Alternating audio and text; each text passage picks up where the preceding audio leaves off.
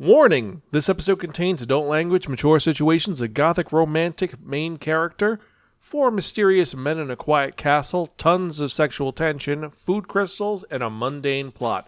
Remember to like, share, and subscribe. Listener discretion is advised. Episode 474, Rosenblood. Hello and welcome to another episode of the Spirekin Manga Review, some podcasts and bang reviews about connecting enhanced narratives. I'm your host Zan, saying konnichiwa, aloha, buongiorno, and what's up? Hope all of you are doing well out there, and if you're one of our Patreon members, hello Society members, hope you're doing awesome and amazing. If you're joining us for the first time, welcome. Spirekin, or some podcasts and bang reviews about connecting enhanced narratives, is a nerdy podcast where every episode we talk about various nerdy subjects depending on the show you're listening to. Since this is the manga review, obviously we're talking about manga. I tell you the art style is, the overarching plot, the characters, the design quality, the production quality of the manga itself, and most importantly, if it's worth investing your time in or not. You don't have to agree with anything that I and my co-hosts say, but we try to be educational, enlightening, exciting, and most importantly, entertaining. You can check out any of our earlier episodes at www.spirekin.com. That's SPIRAKN.com.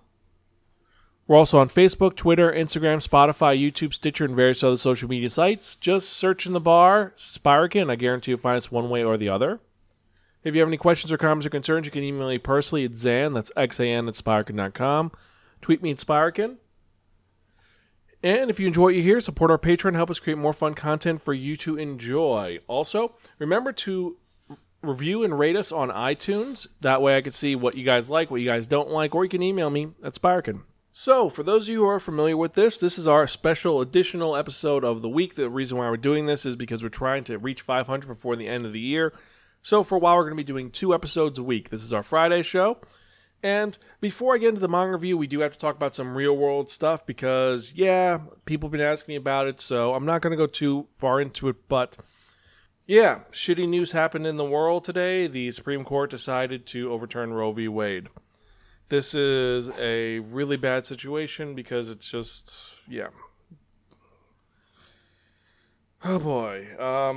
So, pretty much the main thing is this. This shows us that in order for us to make any change, we have to vote. We can't just be like, okay, we'll let other people vote. No.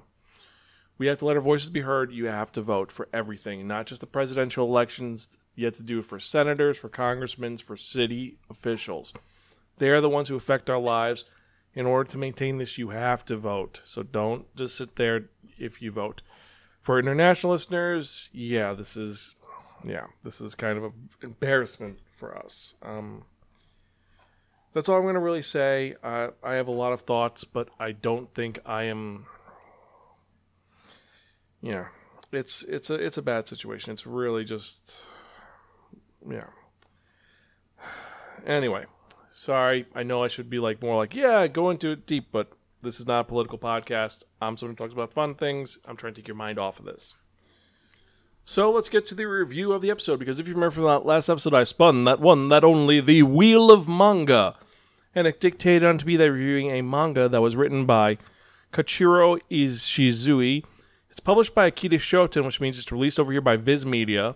It's a shoujo series that originally came out 2017, and it's actually finishing in August of this year, so 2017 to 2022. There are 4 volumes, and this is a romantic supernatural fantasy known simply as Rosenblade Hitoko no Mikan, or Rosenblade.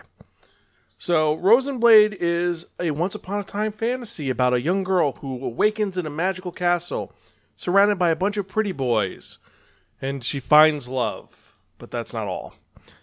The story is about Stella Violetta, a young girl who is riding in a carriage to go to her new job as a maid, when there was a quote-unquote accident that occurred. She wakes up in the middle of a mansion that's very strange and gothic, with 4 mysterious individuals. You have Levi, Frederick, Yol, and Gilbert. And each one of them are weird and unnerving, but they like her and they're going to hire her as a person. They saved her, apparently. And these unusual individuals are very different. They tell her, don't go in the cellar. Gilbert, if he ever gets close to her, he tries to attack her. Yol is like, listen, I'll clean up my own room. You don't have to go in there, and don't get too close to me. And he's the youngest of them all. Frederick is really flirty and kind of gets a little too close, a little comfort, and Levy's fighting his differences. As you can guess, the 4 individuals are vampires, and they're in this mysterious gothic mansion that's surrounded by roses. So the roses are kind of a gilded cage around this beautiful mansion, and it's about Stella dealing with this weird, creepy situation and the romance between her and Levy. Yeah, that's this series. There's nothing really else about this. It's just her dealing with the fact that she's with vampires. It takes her 2 volumes to figure out she is living with vampires. Stella is not the sharpest tool in the shed. She's kind of dumb. And it's just, yeah, this is just one of those ones that you read that's very romantic and sensual and really shouldn't fit the situation I talked about earlier because it feels awkward. I apologize. But yeah, I spun it. That's why I got a review. And this is just, it's her dealing with these individuals. Like Frederick, there's total sexual tension between them. But Levy's obviously the one that she's going to end up with because he's a vampire and he wants to eat her, but he can't because he loves her. And he's going to just say, when you become crystals, I will put you in a coffin and I will never eat you, because these vampires don't eat blood. They eat crystals that are made from girls who turn to crystals, and then they consume them, which is a nice change of pace from them just biting the girls in a romantic way and sucking their blood. It's them actually eating these crystals, and Stella not realizing that that's all they eat. When she feeds them food, they think it's poison and it's not good, but she doesn't realize, like I said, Stella is not the sharpest tool in the shed. Which, if you're going with Victorian era, it's kind of accurate that she wouldn't know about such things and wouldn't think such things exist. But when the reveal does happen, she just takes it with stride, and then it gets weird where Frederick is going to try to steal her from Levy, because obviously her and Levy have a connection, but Frederick is the one who's all pervy and horny. And Gilbert is the one that they hide in the basement in S&M gear because he's too bloodthirsty. It's gothic vampire romance. That's what this is. But it's not compelling gothic romance. This has been done before. If you've read any vampire story that's a romance, it's like note for note for so many things. It does nothing new for the genre. The art is nice. I'll give it that. The art is very nice and unique. It's very shoujo-esque. The blood crystals look like weird candies. They don't look like crystals. I kind of like that element to it. The grounds of the castle are unique, and I love the fact that it's surrounded by these roses that apparently turn people to crystal. That's the whole gimmick, is that they're cursed roses. And why is it? Because stuff involving a nun. I'm not going to say any more. However, what I will say, that despite the beautiful art and the unique premise with the roses around this castle surrounded by fog, this is no. Just no. This is not a good series. It's pretty rough. I've read a lot of shoujo series over the years, and this one is pretty just like, there's a bunch of different types of romances that are around. If you go to any bookstore, there are tons of books in the romance section. You have bodice rippers, you have historical, you have contemporary, you have comedy, you have all these unique ones, but there's always something unique about it. But then you have the Harlequin stuff. The stuff which is just bottom of the barrel, written for old ladies to read because that's their pace and speed. This gives me that feeling of that. This is not like a bad Harlequin story that just doesn't want to go further. It's will they, won't they? And there's a romance, but nothing really happens of it. You know where it's going to go, and it's not compelling. And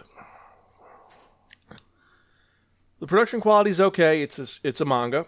It's a regular manga that's, well, you got 2 volumes out now, and yeah, it's a manga. And what am I going to say about this? But it doesn't do anything new for the medium. The art style is okay. There's nothing unique about it. This is just a basic, super basic manga.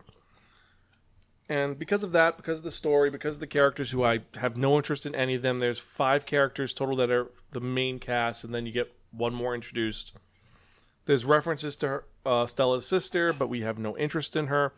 They start to do something kind of cool with Yol, but they never really capitalize on it because it's more about, it's the whole thing with Levy, so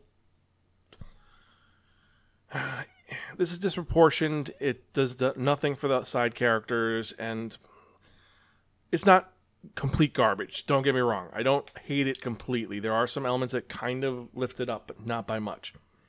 For that reason, and for all these reasons, I have to give Rosenblade our second lowest rating, which is typical reading material at local correction facility or psychiatric institute.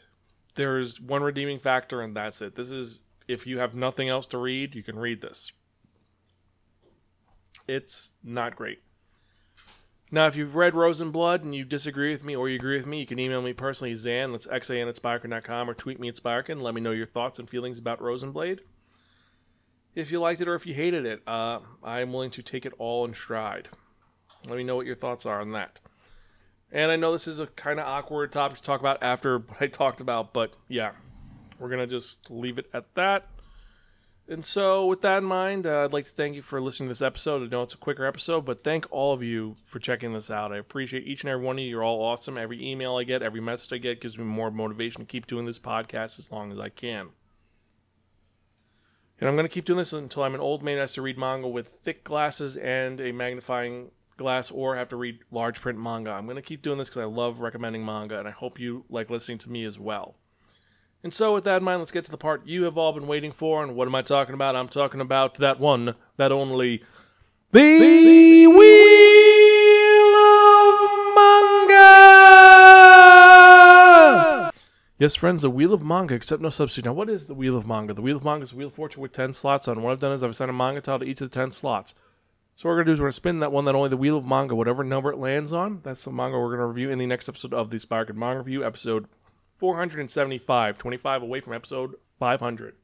And we got a great list this week. We've got some really fun ones, some really disturbing ones, and one which I'm kind of shocked I never got to yet because people have been talking about it. So with that, let's spin and see what we're going to review in the next episode, shall we?